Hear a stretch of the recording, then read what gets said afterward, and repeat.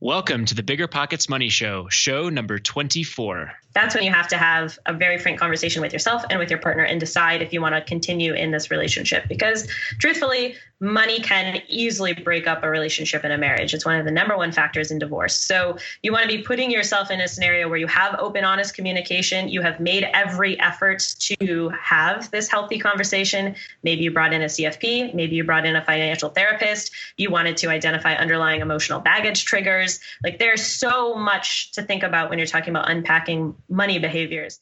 It's time for a new American dream, one that doesn't involve working in a cubicle for 40 years, barely scraping by. Whether you're looking to get your financial house in order, invest the money you already have, or discover new paths for wealth creation, you're in the right place. This show is for anyone who has money or wants more. This is the Bigger Pockets Money Podcast. How's it going, everybody? I'm Scott Trench. I'm here with my co-host, Miss Mindy Jensen. How are you doing today, Mindy? Scott, I am doing fantastic as always. It is a beautiful day. We've had a lot of rain here in Denver in the last couple of days, last couple of weeks, really. Lots of hail. And today is a beautiful sunny day. I got to record a podcast today. I love today's guest, Erin Lowry, who I have known for 5 years and just discovered about 25 minutes ago that her last name is not pronounced Lowry, it's pronounced Lowry. Erin Lowry is here today with us to talk about money and relationships. And I think this is really important to talk about because money is what? The number one thing couples fight about? It's the number one cause of divorce.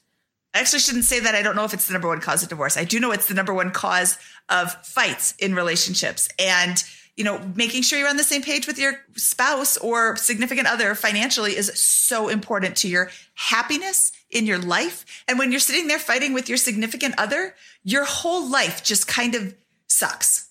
It kind of just drains on you. So I think this is a really, really, really great show today. Awesome. Yeah. And money seems to be the number two source of divorce, second to infidelity. However, I often wonder if infidelity is influenced by money problems. Fights that maybe occur over finances may result in one partner or in anger that leads to infidelity. There's a lot of reasons for infidelity and that kind of stuff. But money is the number two for sure cause of divorce and may influence number one for sure. Yeah. Oh, I can totally see that. Oh, I'm not going to stay home because all he does is yell about money. So I'm going to go out and, oh, I met somebody and they never yell at me about money. Mm-hmm. Or it's just a constant source of stress in general. Speaking of rain, by the way, I got caught in the rain on my bike the other day. I wanted to mention that when you were talking about the weather here. It was not fun. I had to hang out under a bridge for like an hour. That was terrible. I did not prepare adequately for that rainstorm. That very much surprised me. Did you get hit by hail? No hail, fortunately. Oh, so that's good. Some of the hail this week has been like this big. Yes, it's huge. Yeah, that would also not be fun to get caught on the bike with. No, that hurts a lot. It's like paintball, but worse. But likely only lasts like 10 minutes for the hail that you can sit out. Yes. But anyways, this episode of the Bigger Pockets Money Show is probably one that's best targeted towards folks that are dating or considering kind of moving to the next level in a relationship and need to then broach the subject of money. We also talk a little bit about how to broach the subject of money with a significant other that is maybe not on board with the concept of financial independence. But we really get into the meat on that.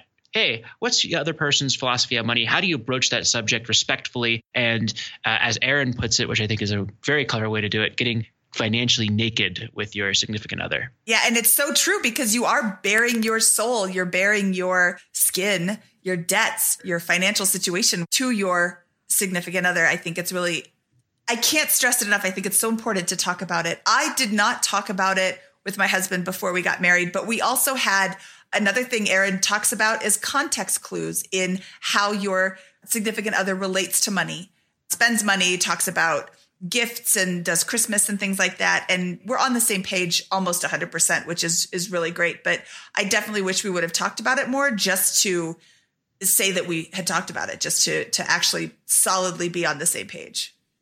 Yep. All right. Should we break in Erin Lowry for today's show? Yes, we should. Interest rates are sky high in 2023, and buying a rental property means you could get stuck with an 8, 9, or 10% mortgage rate. But what about a 2.99% rate with Rent to Retirement? Rent to Retirement has 2.99% seller financing available on turnkey properties. You heard that right. That's a seller-financed 2.99% interest rate with an average cash flow of over $900 per month. Plus, they've got options where you can put as little as 5% down with no PMI. As the nation's leading turnkey investment company, Rent to Retirement helps investors build headache-free, high cash flow rental portfolios. And since their properties are fully turnkey, newly built or renovated, leased, and managed, anyone can invest, even those who aren't into landlording. So what are you waiting for? This 2.99% rate deal won't last long. To learn more, visit renttoretirement.com. That's renttoretirement.com. Or text REI to 33777. Again, text REI to 33777. Real estate investing is great, but for some, the tenant phone calls and clogged toilets aren't all that attractive. So how do you invest in real estate without getting your hands dirty? Invest for truly passive income with Pine Financial Group. Pine's mortgage fund offers an 8% preferred return and an attractive profit split, with 70% of profits going to the investors. You'll earn passive income by participating in lending to house flippers. And it's secure because senior lien holders, that's you, get paid first. Their rigorous underwriting process and the backing of the physical asset provide additional security in case of borrower default. Plus, by investing with Pine Financial Group, you contribute to the revitalization of communities by redirecting your funds from Wall Street to Main Street, supporting local economies and generating profits simultaneously. This investment is reserved for accredited investors, but if you are not accredited, Pine Financial has options for you too. Take control of your investments and secure a stable 8% annual return today. Visit pinefinancialgroup.com/biggerpockets to learn more about the fund. That's pinefinancialgroup.com/biggerpockets. You're trying to close on your next rental, so why is your insurance company dragging its feet? With long lead times and never-ending paper forms, it's no wonder it takes forever to finally get a policy. Modern investors deserve better. They deserve Steadily.com. At Steadily.com, you'll get fast, affordable landlord insurance available online 24/7 in just a few clicks. You can even get next-day coverage, which takes just minutes, by the way, to obtain. And you can do it all from your phone. Steadily was founded by landlords who created insurance products tailored to the unique needs of this industry. It's their sole focus, and that's why landlords nationwide consistently rate them 4.8 out of 5 stars. So whether you've got a single-family, short-term, or multifamily portfolio, Steadily.com can secure the best coverage at the best price to protect your properties. Discover how Steadily can save you both time and money on your rental property insurance. Visit Steadily.com for a commitment-free quote tailored to your needs today. We are going to bring in Erin now. So without further ado, here is Erin Lowry from Broke Millennial. Erin, welcome to the podcast. Thanks for having me. Thank you for taking time out of your busy day to join us today to talk about your story. And in addition, we will also talk about relationships and talking with your partner about money in general. So let's get to the most important part first. Erin, where would you say your journey with money began? Well, since this is a very rehearsed story at this point, it all started on a hot summer day in North Carolina in 1996 when a Krispy Kreme donut changed my life forever. And that's actually true. Really? That's how the book starts. It's the true beginning to my story, but I won't do my narrator voice for the rest of the time. The condensed version of what happened is when I was a little kid, my parents were not big on handing us money. And when I say us, I'm referring to my little sister as well. She's 3 years younger. And that family policy started from, I guess, before I was born. They must have planned to do this, or they either got on the same page quickly, because I never remember a time where my parents were like, here you go, here's the money to go buy whatever you want. So there are two rules that would happen. One, if I wanted something, my parents would say, will you pay for 50% of it? And then that would help curb impulse control, because I have many memories of me carrying a toy around a store, deciding whether or not it was worth 50%. Or if my parents didn't see value in it at all, they'd be like, no, you have to pay for that in full. Here's the problem. When you're 5, 6, 7, you don't have a lot of earning opportunities. So I got industrious, and I knew my mom was having a yard sale one summer. So I asked my dad if he would buy Krispy Kreme donuts so I could sell them at my mom's yard sale. And he agreed. So he went and bought the donuts, brought them back. I set up my little Fisher-Price table. My sister, who at the time was 4, sort of helped me out a little bit. And at the end of it, I had about $20 in quarters stacked up on this table, and I was really pumped to go to Toys R Us. And because that was a store at the time, which is super sad that now has to be part of my story, that it doesn't exist anymore. And my dad comes over and looks at this pile of quarters, and I proudly tell him that I'm going to go buy 2 Nerf gun Super Soakers because those were all the rage in the late 90s during the summer. And he goes, okay, but I paid for the donuts and that cost me $8, and Kaylin worked for you for a little bit. So how about you pay her $2? So actually your net profit is $10. And then he took the money from me. So that was really my first introduction to how money works. That and candy tax, where at Halloween, my parents would take Primo candy out of our loot as a candy tax for taking us out trick-or-treating, which I definitely will be doing myself in the future when I have kids. Do it. It's a great strategy. It's a great strategy. And I would like to say that when I was a kid, I got a lot of crappy candy, and my kids now get just amazing candy. It's all Hershey bars and Reese's peanut butter cups. And I think people my age remember getting the Bit-O-Honeys and those little peanut butter kisses and all the crappy candy. And they go out of their way to get the good candy now, and they give it out. So yeah, candy tax happens at our house too. Well, I wised up pretty quick on candy tax, though, because my dad's favorites were Snickers and Skittles, and I used to hide them in my costume because I knew that's what he would go for. So after like the first year of candy tax, I was like, all right, I know what's coming. Let's hide this. So those were very early money memories for me. And then that 50% rule actually went all the way through me going to college. So my senior year of high school, my parents told me, hey, you actually are responsible for 50% of your college education, which I should say it's quite generous and wonderful that they could even afford to cover the other 50%. I, however, was in a position where I was in a very privileged environment. I grew up overseas. All of my friends' parents were paying for college without a second thought to it. So to me, being raised in that environment, I was a very spoiled 18-year-old at the time. There's a lot of door slamming, a lot of yelling about the fact that my parents were only paying for 50%. Now in retrospect, I understand how much of a gift that was. So I ended up picking my college based on where I got scholarship money so that I could graduate debt-free. And I usually say at this point, I gave up going to my dream school so I could live my dream life, because my parents had used all of these real life examples so that by the time I was 18, I could actually make a financial decision based on understanding that if I set myself up to come out of college debt free, it was going to give me way more choices in life than if I all of a sudden had to be paying back $80,000 to $100,000 of debt. And I wanted to be a journalism and theater double major. So, those careers come with big paychecks, obviously. So I want to cover something again I just want to reiterate something you just said. You said, I gave up going to my dream school so I could live my dream life. How long were you in college? 4 years. 4 years.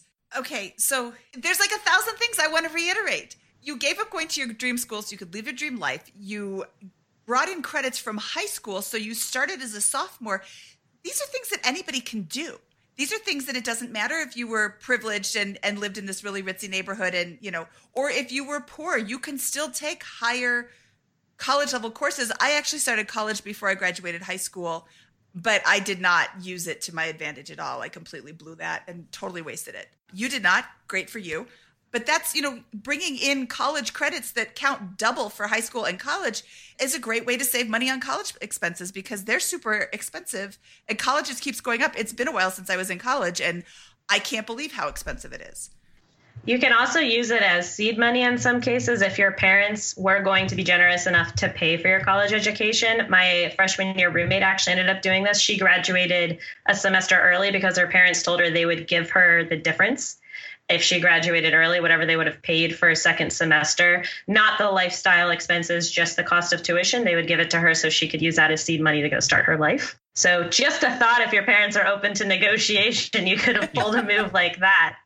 Just something to think about. So yeah, she actually graduated in December of our senior year instead of waiting until June and went. And also the other advantage of that is you are beating all the hordes of people that are graduating in terms of getting yourself into the workforce. So your resume is getting on desks before everybody else's. Just another perk. Bam. Okay. Well, yeah. 27 tips and 3 minutes into the show. So thanks, Erin. See you later. Well, I love it. Oh, go ahead. I was just going to say, I feel like I should provide context for dream life and what that meant.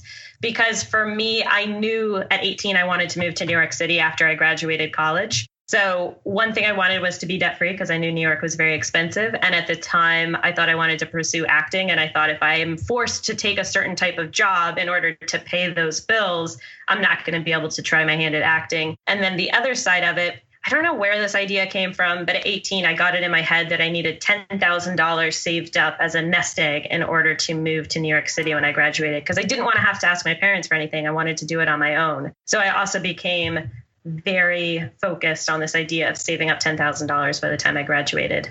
And I did it, but I was also an RA because nerd. That's why I paid for it. Let's go on to like you graduate college, you're debt free, and you get this job. What was that job, and what was your experience kind of building wealth post college? I was a page for The Late Show with David Letterman when I graduated college. That was my first job. So as a page, for anybody who has watched 30 Rock, yes, that had like some Kenneth-esque sensibilities to it, but our main job is actually to pump up the audience, which was very interesting. So we handled every element of the audience coming to the show, whether that was ticketing, getting them through the ticketing process. There are two coveted positions called podium page and speeching page and floor page. There are like 3 different levels. And then I also got to do this big speech that's kind of a comedic speech you would do to get people excited to go in and pump them up to go in and see the show. And then during the show itself, I got to sit there, or rather stand in the back and monitor and make sure that people were behaving. But really, I just got to sit there and in real time see Dave do his thing and all the guests come in and the musical acts. And it was really kind of a gap year, if we're being honest with ourselves, in terms of career prospects. But that was my first gig. It did not pay very well. So I was also a babysitter and a barista at Starbucks at the same time. So I was working 3 jobs my first year in New York, earning about $23,000. So that was super fun. How did you make that work from a living? Was that more than your living expenses, or did you start dipping into that 10,000? No, I actually haven't touched. So that ended up being my nest egg to build my current wealth. I touched it a little bit for the security deposit on the apartment that I still live in 7 years later. I will have lived in the same apartment the whole 7 years I've lived in New York in just a few days, actually. And so how did I do it? Well, I wasn't very healthy. So it was a combination of scrounging for food. I spent very little money on groceries. So instead, I learned very quickly at Starbucks that when you cleaned out the case of food at the end of the night, anything that was past expiration date hadn't technically gone bad, but you could no longer sell it. They would just throw it out. I asked if I could take it home. I lived off those bistro boxes and paninis for many, many months. The fact that my heart has not exploded from sodium intake is super surprising. Oh, man. So there was that. Babysitting, I also tended to get fed dinner. So that was another way that I was able to feed myself. And in terms of entertainment, there are so many free things to do in New York. So it was a lot of free entertainment, especially during the summer times. And pretty much my only big expenses, again, I didn't have student loan debt. I didn't have any form of debt. So the only major cost that I had was rent. So as long as I could make enough money for rent and my monthly Metro card and had like a little extra money to spend here and there to go out or to do things, that was pretty much all I needed. So shockingly, $23,000 was sustainable. And it was just me. Like I didn't have kids. I didn't even have my dog at that point. I only had to take care of myself. And it was a lot of sleepless nights, a lot of work, but I just kind of made it happen. And you've got entertainment at work. You're at the David Letterman show. It's true. And then I will also say, this doesn't sound great, but I am a woman. So at bars, I tended to be able to drink without having to pay for things. So that also worked out in terms of entertainment and going out. All right. So first of all, this is not the first time we've heard a story about someone who is living in New York City and able to do it on an extraordinarily low income, right? Mrs. Frugalwoods, Liz, was able to do this as well. We heard from her. What episode was that, Mindy? I think that was episode 5. I'd have to look that up. Yeah. So first of all, we hear all the time about how hard it is to live off of a small income in New York City. But yet time and again, we're hearing stories from people who have built towards financial dependence and built their financial position by being able to do this with smart choices and taking advantage of the opportunities that were unique to their situation. So congrats to you for that. Now, moving past this kind of like first year, what happened? How did you kind of expand your financial position going forward from there? So the next thing I did was go to a job where I had health insurance, because that's the other big part of that first year is I'm an able-bodied individual who has no chronic issues. I'm not even on any sort of regular medication. So the lack of health insurance wasn't a big concern in year one, but in general, I'm a very risk-averse human being. So I didn't want to continue in a situation where I had that vulnerability. And honestly, after living, I wouldn't even consider it paycheck to paycheck necessarily, because I did have that nest egg if something went wrong, but I constantly needed an influx of cash, obviously. And so I wanted some sort of stability after living that way for a year. And that's how I also knew that the acting shtick was not going to be for me, at least at that point in my life. So I reached out to my network that I had gotten from college and a few people that I knew that were living in New York City and asked if any of their companies were hiring. And that's how I ended up in my second job, which was working in public relations. Also turned out not to be a great fit long term, but we can get to that in a second. But it had a starting salary of $37,500, which at that point in my life, I felt like I was flushed with cash because all of a sudden I had a very steady paycheck. I didn't have to work 3 jobs. I did continue to babysit during that time as my side hustle. And then the company actually had great perks. So I did not have to pay a penny towards my health insurance. My health insurance was great. They also had an HSA. You had paid vacation, up to 21 days off as an entry-level employee, which is great. And the only issue was when you were bottom man on the totem pole in public relations, you had to have at least one member of your team there at any given time. So guess who was always last to have vacation approved? But in theory, I had 21 days of paid vacation. And it's also when I first had access to a 401k, and I had access to a Roth 401k specifically. So that's also when I started contributing to a retirement plan, which before then I had not started investing really at all. I kind of knew what an IRA was at that point in my life, and I would have been 23 right now at that point. I am now 29. So I didn't have any investments. I just had a bunch of money. It wasn't even in a savings account. It was in a checking account. That's also my fun, embarrassing money nerd story. So I just had that money kind of sitting there. And I've always been a saver by nature. And I think a lot of that has to do with delayed gratification, just hardwired that way. Even as a kid, I wanted to be wait until the night to open my birthday presents. I wanted to get to open the last present on Christmas. Yeah, Mindy, that face, that's what a lot of people react when they hear this.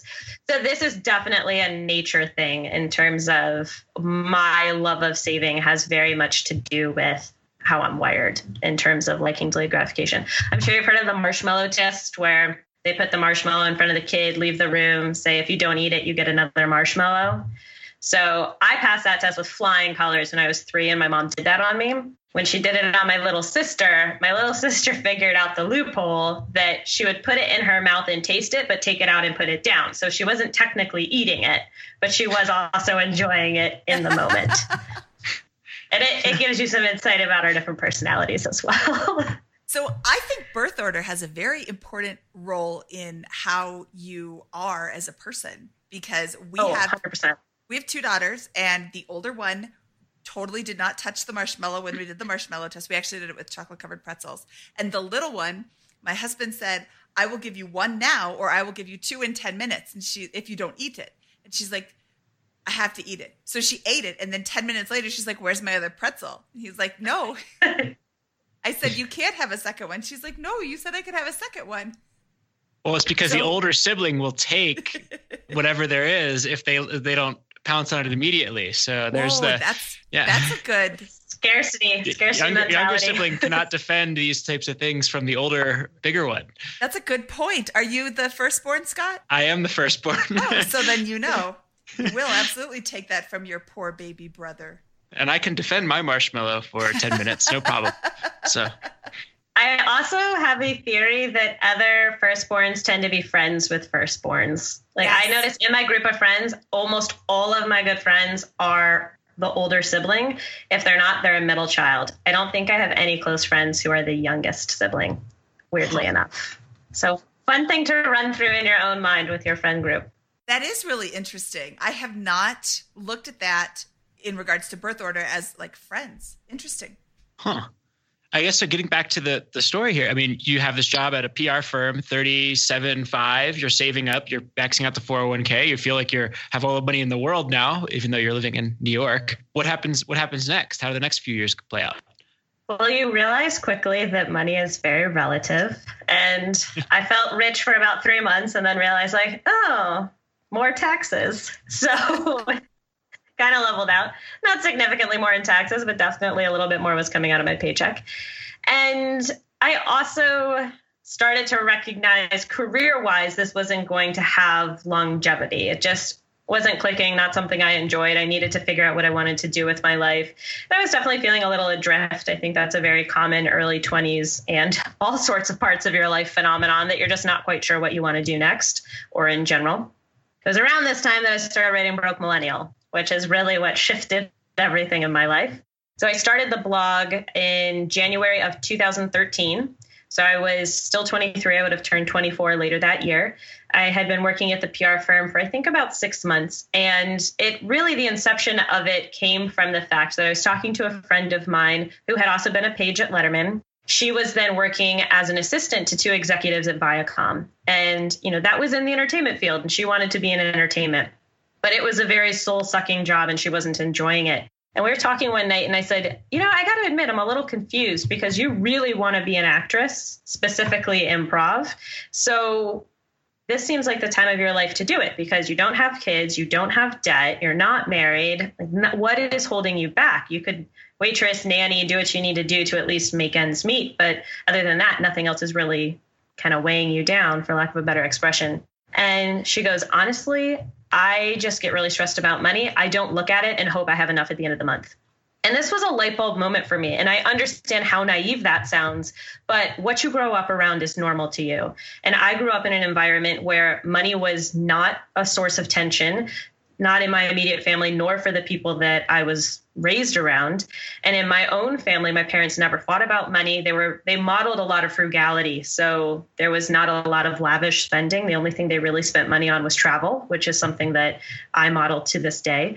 And I guess it sounds so silly, but I didn't think about it. I mean, I was only earning $23,000 that first year and I just made it work because I knew how to control my money. And her saying that to me was this light bulb moment. I'm like, oh, maybe some of those weird stories I have from my childhood, I could use to help people. And it also tied in that I wasn't feeling very creatively fulfilled at work. So the blog was just a way for me to have a creativity outlet.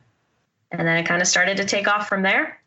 So about, I would say then a year into me doing the PR gig, I had been writing Broke Millennial for about 6 months, was when I got my first freelance writing job.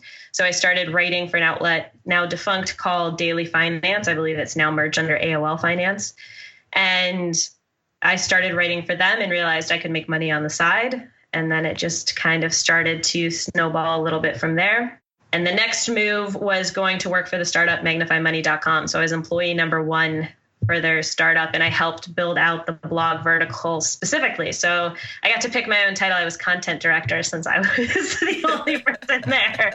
So I was like 25, 26 years old with this very inflated title.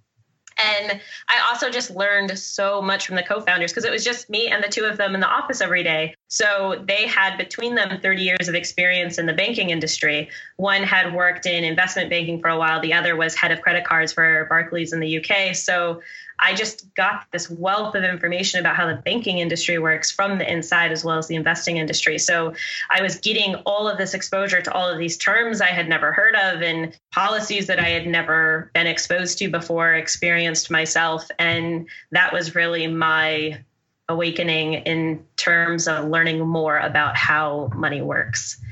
And in terms of how I got to Magnify Money, I talked myself into that job, which we can get into as well if you'd like. Well, so to kind of summarize this, it sounds like first job 23,000, then you moved on to 37.5, and then you started working on your side hustle and a passion project. And from those types of work, income opportunities emerged, a chance at a startup, all this kind of other stuff, which you kind of steadily worked on and grew towards over the course of several years.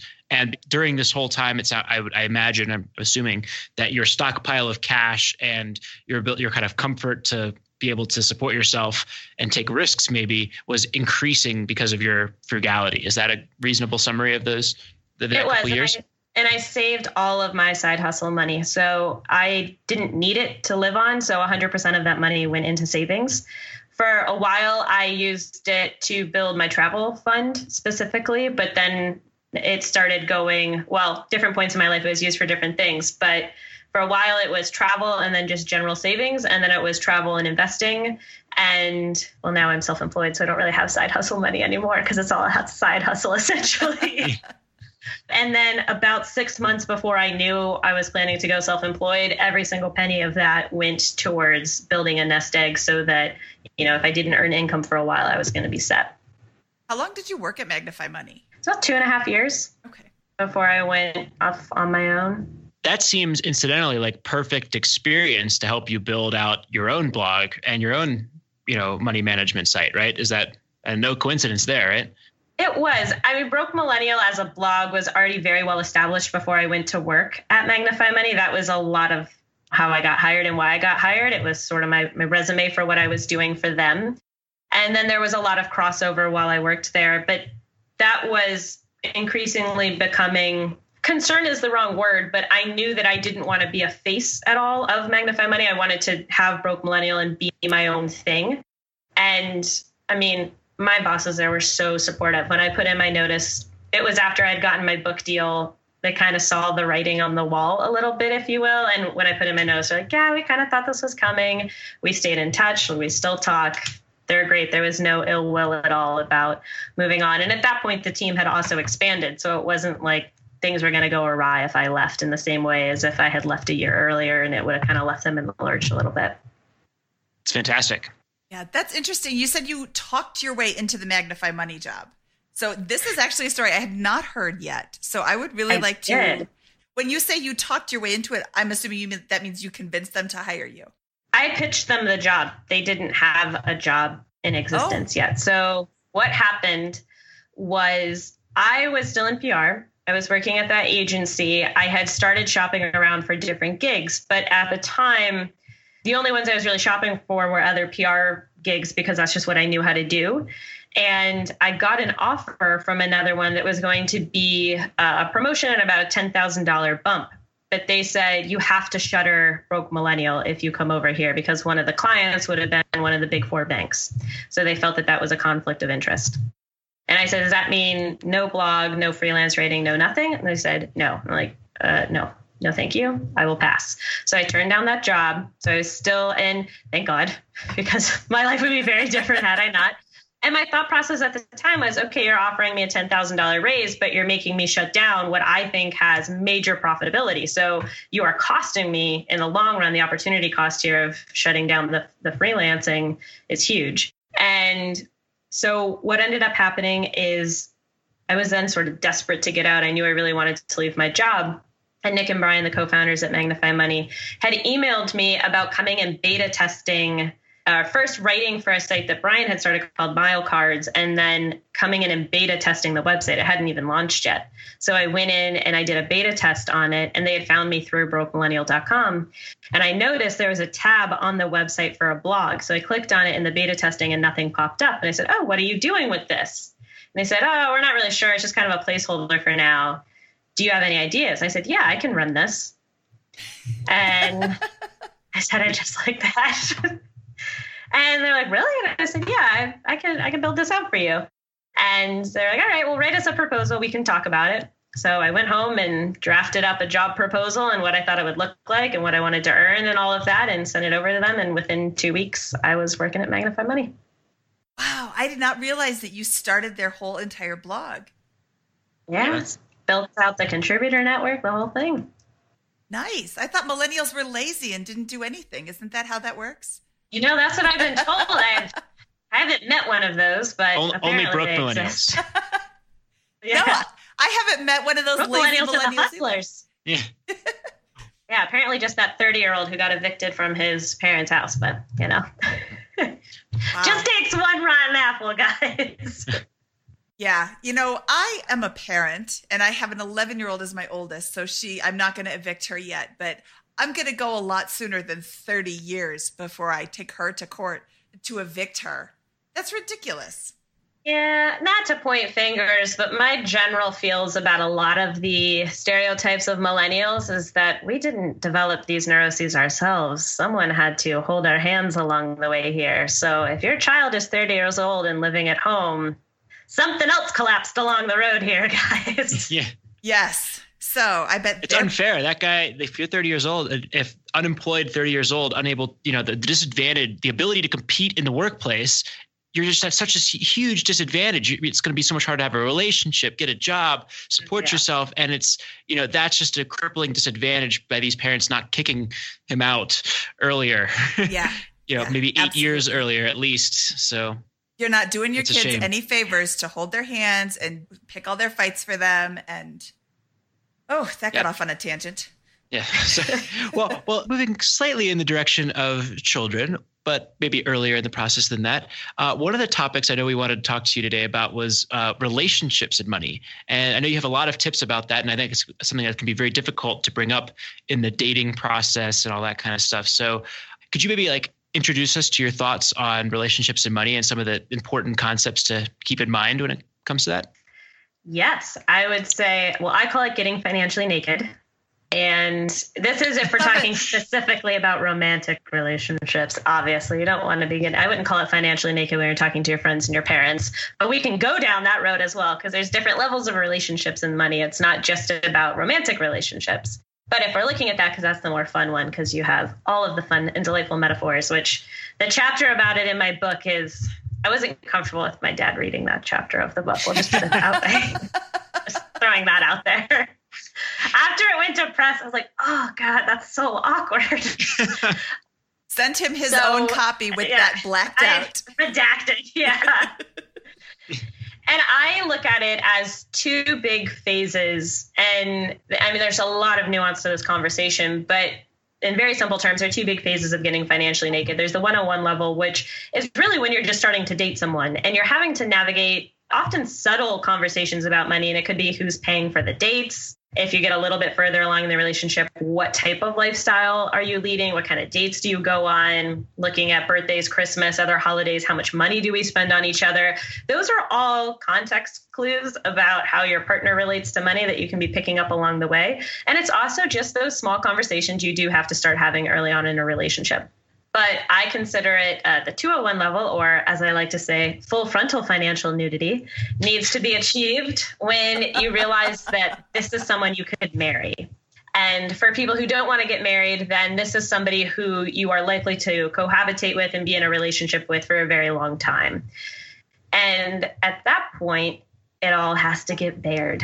So you're talking your debt, exactly how much there is, where it is, credit scores, credit reports. I would also say unpacking your emotional baggage when it comes to money. That's a very helpful thing for your partner to know about you and for you to know about yourself, as well as your income, your overall net worth, and your financial goals that you have coming up. And those are all conversations that need to be had, not all in one go. I think that's a common misconception about getting financially naked is people feel they have to lay all of this out in the first conversation. No, this can be an evolving process. You don't have to do it all at once. But there is also how you do it is the next question I always get asked is how do you get financially naked? How do you start that conversation? Well, first, I would say you need to reflect on what you want to talk to your partner about. What are you comfortable saying on this very first go around at this conversation? What are you comfortable sharing and what do you need to know or want to know from your partner? Then you need to tell your partner that this conversation is coming. Because from personal experience, I can tell you, starting it by saying, hey, how much student loan debt do you have? It's not going to yield the greatest results. Instead, give them some time to get into a mental headspace that this is what we're going to talk about. And pick a time and a date to have the conversation, preferably at home, preferably no roommates around, definitely no parents around. You don't want to be doing this out at a restaurant because it can get tense, but also do you really want to be talking about this when the people next to you could easily be eavesdropping? So just have it in a very intimate environment. And then once you start, the actual way to start the conversation, you can go a few different routes. One is to acknowledge that it's awkward and uncomfortable and say something like, hey, I think this is a very important part of the next step in our relationship, but I feel a little awkward about it. How do you feel? They can share, and then you can jump off onto whatever question you have first. Or my personal favorite, to backdoor into the conversation, is to go with a positive and say, what's a financial goal that you have in the next 5 years? Your partner tells you, and then you say, and what's standing in your way of achieving that goal? Really subtle, easy way to get into the debt conversation, because that's how your partner can either acknowledge, I have student loan debt, I have credit card debt, whatever it is. And whether or not you share numbers on the very first go around is your choice, but eventually you do need to have all of that information, especially if you think this is somebody you're going to get married. I'm not saying that debt is a deal breaker. My fiance has a not insignificant amount of student loan debt. So it's just something that you need to have a conversation about and be completely aware of the situation going in.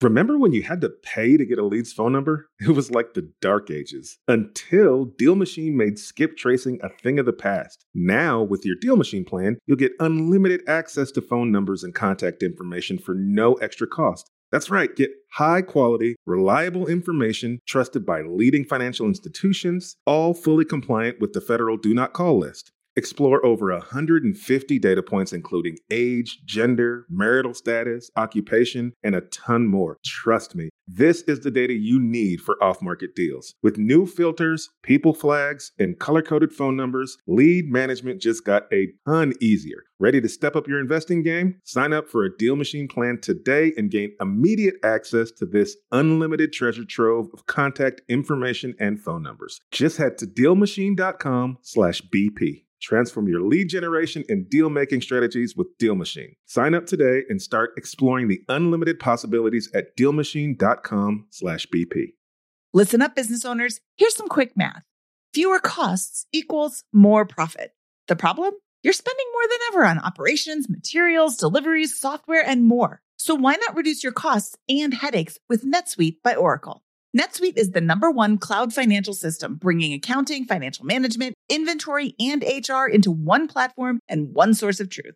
NetSuite lives in the cloud, which means you can reduce IT costs with no hardware required. Cut the cost of maintaining multiple systems because now you've got one unified business management suite. You improve efficiency by bringing all your major business processes into one platform, slashing manual tasks and errors. It makes sense that over 37,000 companies have already made the move to NetSuite. Don't let rising costs sink your business's growth. By popular demand, NetSuite has extended its one-of-a-kind flexible financing program for a few more weeks. Head to netsuite.com/bpmoney. That's netsuite.com/bpmoney. netsuite.com/bpmoney.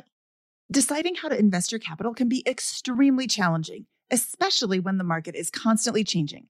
That's why it's never been more important to partner with a company that has a great track record.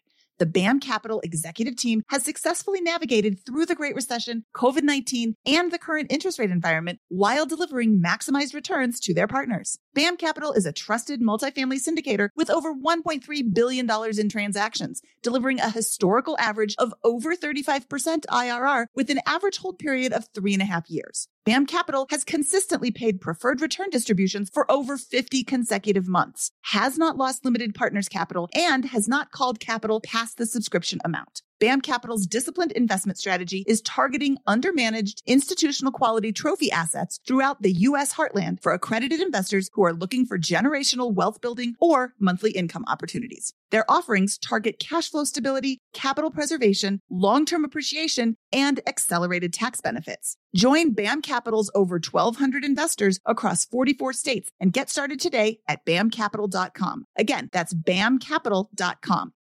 This show is sponsored by Airbnb. Did you know that a long time ago, before I ever started my real estate business, I turned one of my first primary residences into an Airbnb? And that's the extra income that I needed from Airbnb that gave me the confidence to go out and work for myself and eventually quit my 9-to-5 job. And now I have dozens of Airbnbs all over the country. I've even partnered up with the old David Green on a recent property in Scottsdale to take our portfolio to the next level. And of course, we host it on Airbnb. But you don't need to be a full-time real estate investor to start on Airbnb. As a matter of fact, I was self-managing 10 properties while working my 9-to-5 job, so I know anybody can do it. Think about it this way. You're looking for extra income and going on a vacation. Wouldn't it be great to rent out your space and let your property pay for itself while you're gone? I did this one time. I pitched my wife and my roommate, because we were house hacking, on the idea of renting out our home, and it paid for all of our expenses on a trip to Mexico City. So go and give it a try. It might just change your life, just like it did mine. And I really do mean that. Your home might be worth more than you think. Find out how much at airbnb.com/host. Okay, so when do you bring it up? You told us how, but when? I mean, are you talking about money on your first date? Are you talking about money on the fifth date? It's been a while. I've been married forever. So, and we never talked about money. And I think I picked up on those context clues you were talking about. He used a coupon on our first date. I was like, oh, wow, that's cool. And we went to, we did cheap things because we were young, but also because we were both kind of cheap. So when do you bring up money? When did you bring up money with Peach? The very, very first time we got financially naked, we had probably been together for about 1.5 years or 2 years. So we met in college. We dated my senior year, his junior year, and then I graduated and we went into a long distance relationship that we were in for over 4 years. So once the long distance relationship was going well and I saw longevity here, I didn't think right at that moment, this is someone I'm going to marry, but I thought this has potential. So I need to have this conversation because it's important for us to be on the same page about finances. We don't have to be the same person.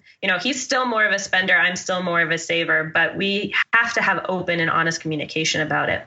And that's when I say I didn't do it tactfully. I just randomly brought it up one day and said, hey, how much student loan debt do you have? Because I knew he had some. At some point that had come out, probably honestly when we were still in college, because a lot of people would talk about it. That wasn't really so much of a taboo conversation, whether or not people had student loans, because honestly, the assumption generally was everyone had them. So people didn't necessarily share the number, but just acknowledge the fact that they had them. So when I wanted to know the actual amount, I just asked out of the blue, which do as I say, not as I did sort of situation. So was he able to just come out with it? So interestingly enough, he didn't know the answer to that question. So he told me a number, but he was guessing.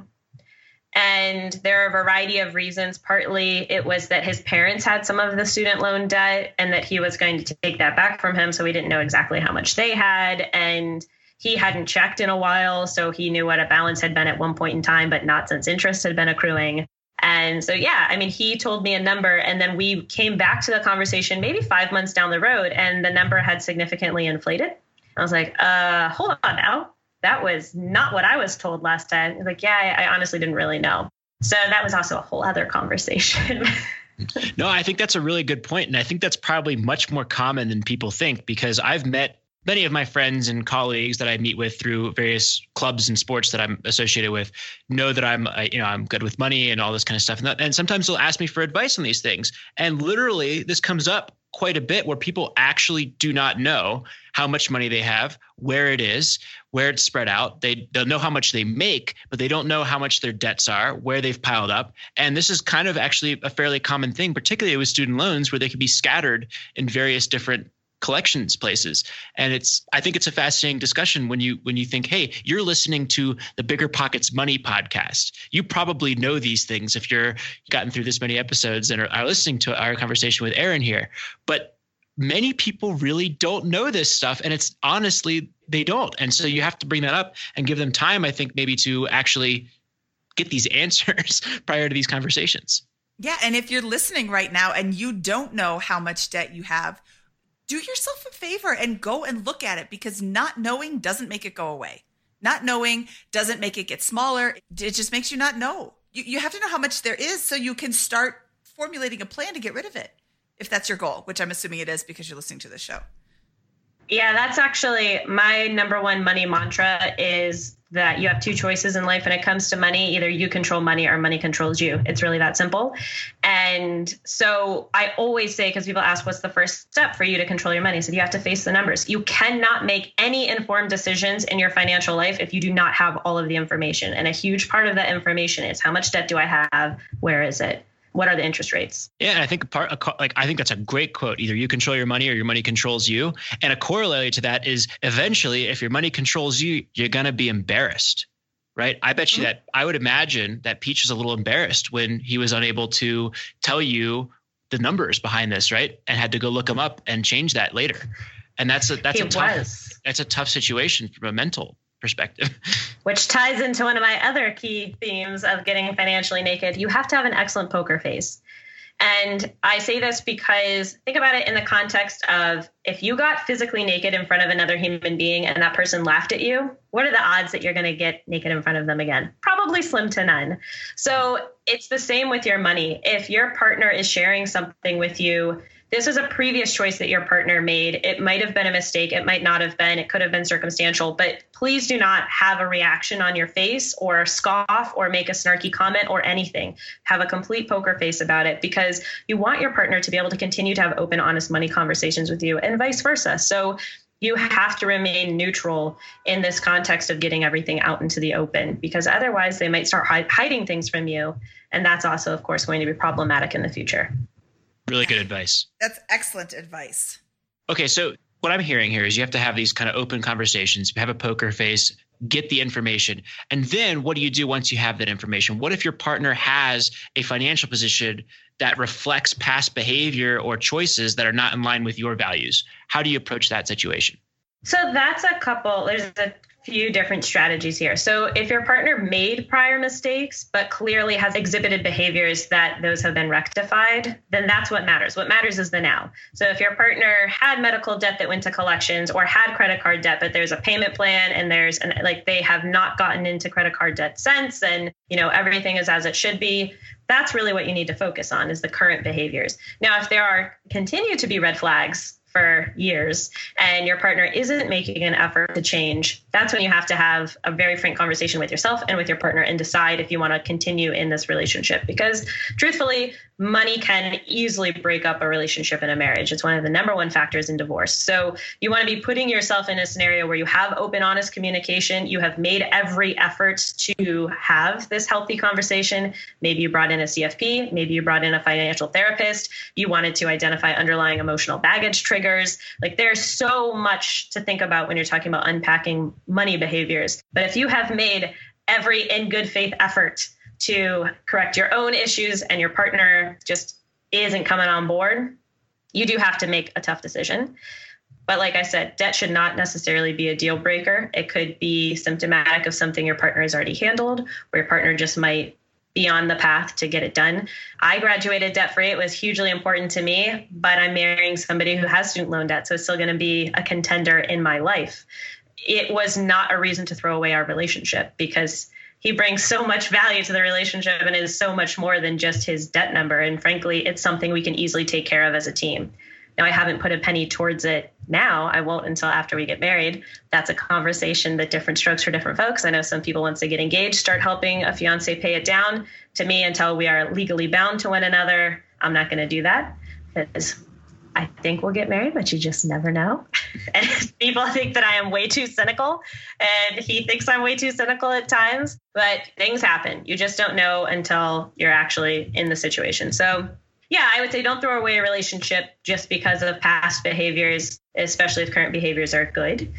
The other thing too is the next step is to create a game plan. You have shared your numbers, you have it all out there. If you are not married or don't intend to be married, don't intend to do joint financing, those can be individual goals, but you can be each other's accountability buddies. You can still have monthly money meetings, check in on how the other one is doing. That's pretty much how Peach and I have functioned up until this point.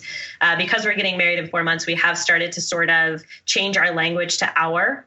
Even in terms of student loan debt, I usually say ours instead of his or yours. And that's just a way for us to think about it as a team because that's how we plan to attack finances after we're married. And we have a game plan in place for how we're going to handle our student loan debt, how we're going to handle our investments, our short, medium, and long-term goals. And it's also an evolving conversation. The goals that we had 3 years ago are not the same as the goals we have today because now we know we want to live in New York City for at least the next 10 years. Now we know how many kids we're interested in probably having. Now we know when we want to start a family. And, those factors have very much changed how we're approaching our finances. No, I think that this is all really good advice and really good perspective. And I think that, when it comes to money, like financial freedom or building wealth is something that you can do in a few years of hard work, making the hard choices, right? The relationship is for life, right? The goal of these relationships, when you're looking to get married to someone, is a lifetime commitment, which is far more important than financial considerations, unless the financial philosophy is so different that that's going to threaten the relationship. Like if one person has a philosophy of building wealth and moving toward financial freedom at any rate, and the other person's philosophy is to spend more than they make, right? That's where you start, I think, having these divergences. And it sounds like that's what you're saying is get on the same page, understand the goals. If the behavior is moving in a positive direction, you can work with that and the relationship can be strong. But if that's not happening, that's when you need to have a conversation about, is this a relationship deal breaker? Yeah, it's so true. I actually just shared on social media the other day, with permission from Peach, because anytime I share information about him, I ask for his permission since he didn't ask to be a quote unquote public figure. This is a great example in terms of work ethic that is what I've always admired about him. He has his student loan debt is from undergrad. He cash flowed his master's. So he figured out how to get a job that would pay enough to cash flow a master's degree. He lived at home during that time so that he could pay it all off. And that small decision, which was 3-4 years ago, is one of the ways I knew, like, oh, okay, this is someone I definitely can marry. Like, student loan debt be damned. Like, he figured it out how to cash flow his master's. And then now he's a teacher, so he has opportunities. They call it per session, but it's essentially overtime work. So that could be coaching, grading Regents tests, prepping kids for different tests, ways to make overtime. He has picked up so much of that this year that he has met all of his short-term financial goals and shaved an extra $2,000 off the principal balance of one of his student loans in 3 months. Wow. Yeah, that to me is an example of, yes, past financial behaviors are not always indicative of future. And it does come down to other things like work ethic. He was not in a position to be able to go to the same, like we went to the same college. He wasn't in a position to be able to go there and come out debt free. His family comes from a different socioeconomic situation as my family. So why is that going to be a reason that we don't get married? And I had a very interesting conversation with a woman one time who said, is it okay to date someone with student loan debt? I was like, girlfriend, wow. If you don't, you're drastically limiting your dating pool options, first of all. But second of all, I think you have to consider, why is the student loan debt there? How much is there? What is the earning potential? How are the loans being handled? Like, there are so many factors at play, but to write off anyone who has student loan debt is quite short-sighted and narrow-minded, in my opinion. Yeah, that's not something I would even consider. I mean, like, if I met somebody, if I'm married, so I'm not going to meet anybody, but if I met somebody who had like significant crippling credit card debt, that would be something that would give me pause. But student loan debt you get for a different reason. I mean, if you have $200,000 in student loan debt and you're working as a barista at Starbucks, no offense, why do you have $200,000 in student loan debt? Did you not finish your job, your schooling? Like, there's some issues at play, but just to blanketly write off, that's kind of ugly.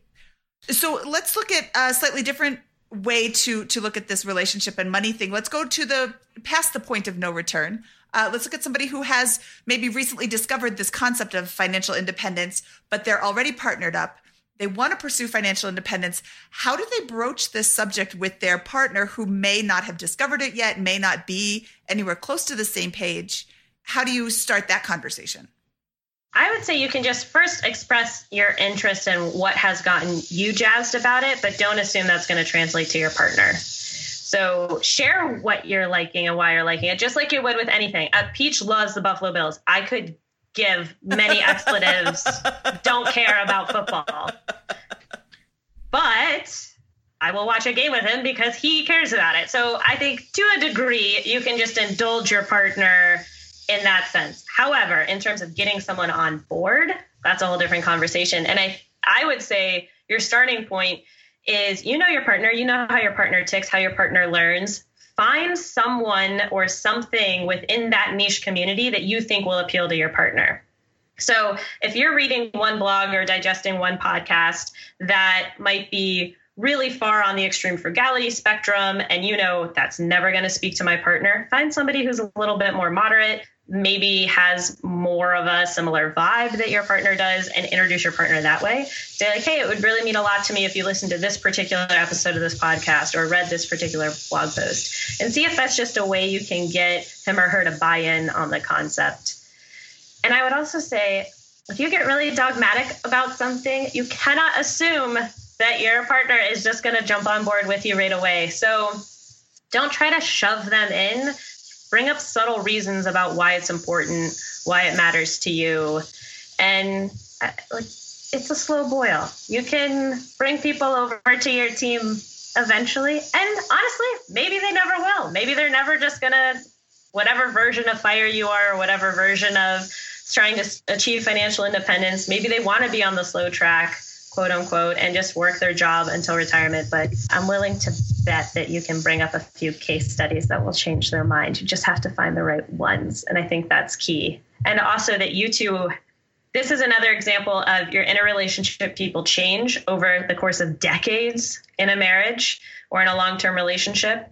And if you're changing in one direction and your partner's changing in another, and you're not meeting in the middle and you're not finding common ground, that's going to be problematic in the future. So you do need to find a way that you can be growing together. You don't have to be the same person by any means, but you need to find a way to be growing together and have a unified goal that you're trying to achieve, especially when it comes to your money. So maybe you need to compromise a little bit and your partner needs to compromise a little bit to find somewhere in the middle that you can be pushing towards that same dream.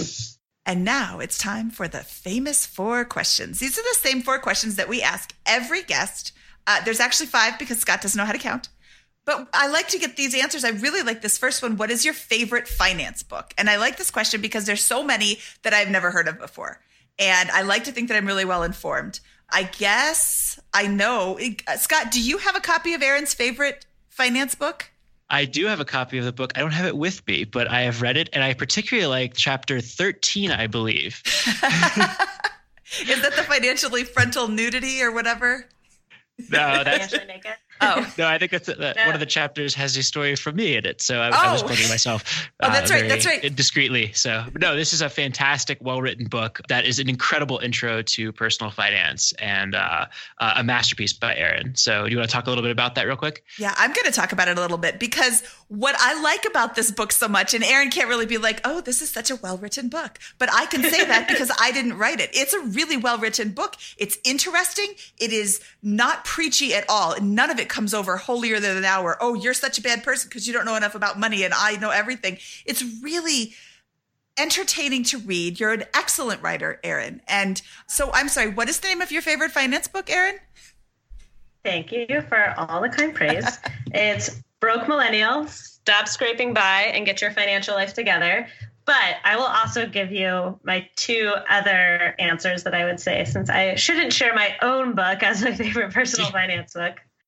2 that I really like and I've gifted to people, a la Tim Ferriss style, is the first one is The Thin Green Line by Paul Sullivan, which is a book about how the wealthy stay wealthy, which is very interesting. And it's he is a reporter for the New York Times. So it's a very, he kind of gets behind the door and in the room of a couple of big deal groups and people. And it's a very interesting look into wealth. And one of my other favorite ones is Farnoosh Torabi's When She Makes More, because it's very specifically written towards breadwinning women, which I am. And I think it's just a very helpful guide in terms of how to navigate that and talking about relationships and money. It's another one of my favorite topics, especially when you're looking at traditional heteronormative or heterosexual relationships. When a woman out-earns a man, there's a lot of conversation about what that means. And unfortunately, a lot of statistics right now that exist that say that if the woman out-earns the man, it's a higher indicator for divorce now.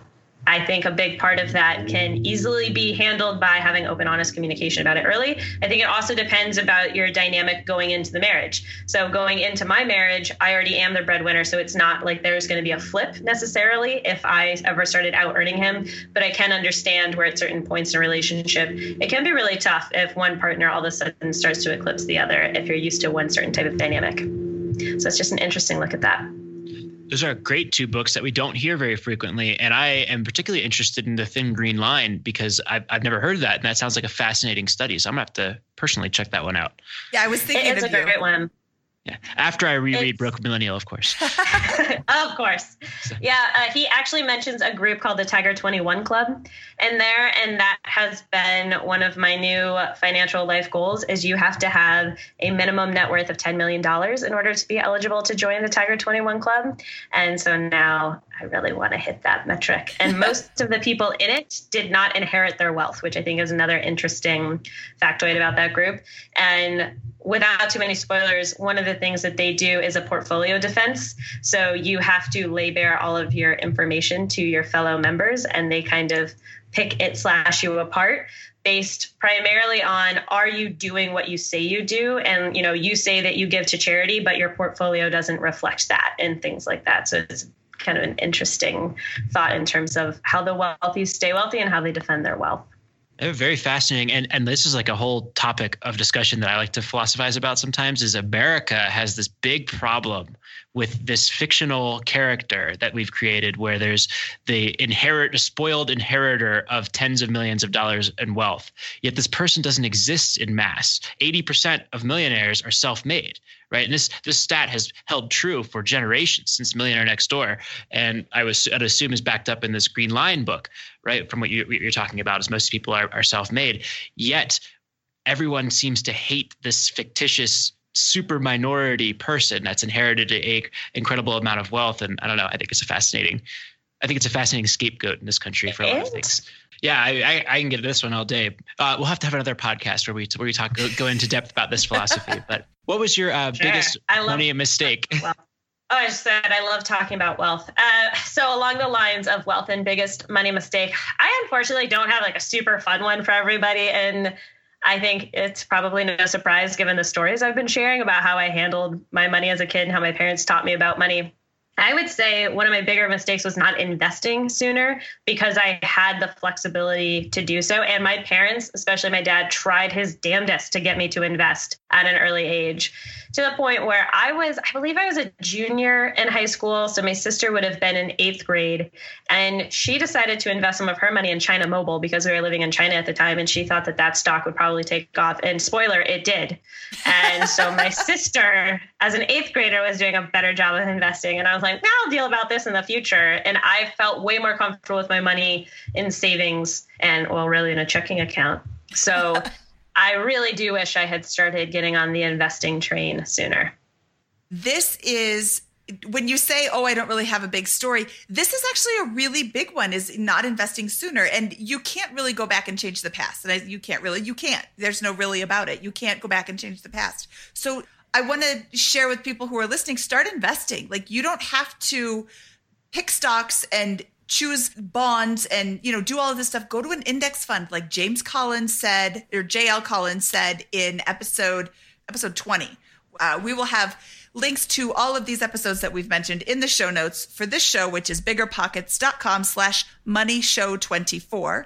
But throw some money at an index fund. There are several index funds to choose from. I don't even know how many. Somebody sent me an email the other day and he's like, I've got 20 different index funds. I'm like, I didn't realize there were so many indexes. But pick one. I have mine in 3. Pick one general one. Pick one, there's a tech fund, index fund, and, pick something and start investing, and then do some research on what you want to invest in later on. But starting sooner, the sooner you start, the more time you have to grow your wealth. So not that you did a bad thing. Oh, it's true. I will also plug right now that Broke Millennial Takes on Investing, A Beginner's Guide to Leveling Up Your Money is my next book that will be on shelves April 2019. Just throwing that out there. Because investing is the next part of this conversation. And, that's why I wanted my second book to be about it. And specifically about, as a true rookie, a true beginner, how do we get started? And looking at millennial issues like, hey, I have student loans. Should I be investing? Can I be investing? And really kind of looking at it from a millennial perspective. I will also say, I think the other issue is looking at things like retirement savings. So many people open it up, look at all of the options and get so overwhelmed. It's kind of a paradox of choice. They just don't make a decision and click out and don't go back to looking at investing into a retirement plan until way later. So bare minimum, all-in-one fund, target date fund, whatever you want to call it. There's varied opinions in our industry about whether or not you should use one. But if you can't figure out what to do, at least start and at least be putting your money in the market and not just having it sit in cash. That's a good way to get started. You can always go back in later and reallocate it and rediversify your portfolio. Perfect. Great advice. Great advice. Excellent. What is your best piece of advice for people who are just starting out? So I guess we kind of just covered that. I would say definitely take advantage of an employer match 401k if you have the option. But my piece of advice is so simple. I said earlier, you control money or money controls you. So the only way that you can control it is to start by facing your numbers. And the best way to do that is run your cash flow. How much money is coming in, how much money is going out. So you have a true understanding month to month of how much money you have to spend and where it's going. But I would also say try on a few different styles of budgeting. There are so many options out there. So if you try on one that doesn't work for you, that's okay. Pivot and do something else. So keep tweaking that until you find one that works for you and your lifestyle and your value systems. And honestly, it's going to evolve over time. The way I budget now is very different than how I budgeted at 21, 22, 23. So be flexible and open about how you're going to be living your financial life. Awesome. What is your favorite joke to tell at parties? Okay, so if you have children in the car, it doesn't use a dirty word, but I will say context of my life right now. Peach and I are both Catholic, so we had to go through pre-Cana in order to get married in the Catholic Church. For anyone who doesn't know, that is essentially premarital counseling in order to get married in the church, some of which is valuable. They talk about money. They talk about issues that might arise in your relationship, but they really focus on this thing called natural family planning, which means you don't use contraception and you just understand the woman's fertility cycles. So my current favorite joke is, do you know what you call a woman who practices natural family planning? A mom. I have heard that one before many times because I grew up in a very Catholic area and lots of my friends had lots and lots of siblings. Are you saying it doesn't work? Yeah. Well, I'm saying my mom is 7th of 9 and my dad is 6th of 6. That is all I am saying about it. The natural family allegedly planning. that was deliberate, but I don't know. It's a good advice. It makes more Catholics. There you go. Well, that's their point. I am also a Catholic, but I have not gotten through this advice training. So one day. Pre-Cana is an interesting experience. I do appreciate that they try to pinpoint issues and you have to take a compatibility test, and finances is actually a big part of that, which I think is very helpful. But yeah, there are definitely parts of it where you're like, okay, that's cute. Sit down. Like, I'm not listening to this. That's cute. Okay, Erin, where can people find out more about you? You can find me online. BrokeMillennial.com is my website. I am on Twitter @BrokeMillennial, Instagram @BrokeMillennialBlog, Facebook too, but I'll be honest, my Facebook is not as active as my Twitter and my Instagram. I also have a YouTube show called The 3-Minute Guide, which is on the Financial Diet YouTube channel. It's every Thursdays. It's a financial topic in 3 minutes or less. It's always 3 minutes, just so you know. It's never less. And then also my book. My book is available on Amazon, Barnes & Noble, Powell's if you're in Portland, a lot of indie bookstores, pretty much wherever your books are sold, you should be able to find it. And if it's not there, you should request that they get it in. Or your library. A lot of libraries have it, and if yours doesn't, you should definitely ask them to order it. I'm going to go check my library and see if they've got it and ask them. You should. I really get excited when people share pictures of it being in their library. I was like, obviously I'd like the royalty, but yay that you have it. Awesome. Well, Erin, thank you so much for taking time out of your day to talk to us about money and relationships. I think it's really important to talk about money, and, it can be a difficult discussion to start, but, if you're already in love with this person, there's a lot of incentive to keep the love going. Absolutely. And thank you guys so much for having me. This was fun. Yeah, thank you, Erin. This is great. Okay. We'll talk to you later. All right, that was Erin Lowry from Broke Millennial, author, blogger extraordinaire, and expert on finance and all things millennial and money related, including relationships and getting financially naked. That was a very fun podcast. I like that one. That is fun. Did you see Erin smile like the entire time? When she walks into a room, she just lights it up. She's one of the nicest people I've ever met, and she's just a genuinely caring soul. Yeah, and she nailed it when it came to talking about financial terms. And somebody above her in the apartment above was doing some nailing of their own from a construction project. So yes, I'm sorry for the wompy sound in the last 15 minutes or so of the show, because she had made arrangements with the landlord to stop working on the apartment above her for an hour. And then they started right up on the dot. They started back up again. Yep. So I think we can still hear very clearly the information she was providing. So hopefully that's not too much of a distraction, but we're sorry about that. And we try to avoid those kinds of sound issues. Yes. So yes, I'm sorry about that too. But yeah, her information is so helpful and so spot on. And, I think it's really important. It comes from someone in a relationship right now who does have a different perspective on money than her significant other. So, here's how we did it. And this is how it worked for us. And that's really helpful. Yeah, I thought it was great. And I thought it was a great perspective and great way to phrase it. Obviously, she knows what she's talking about. So yes, she's very, very knowledgeable. Okay, Scott, shall we say goodbye to our listeners today? Sounds good. Goodbye, listeners. Goodbye. Okay. From episode 24 of the Bigger Pockets Money Podcast, this is Mindy Jensen, over and out.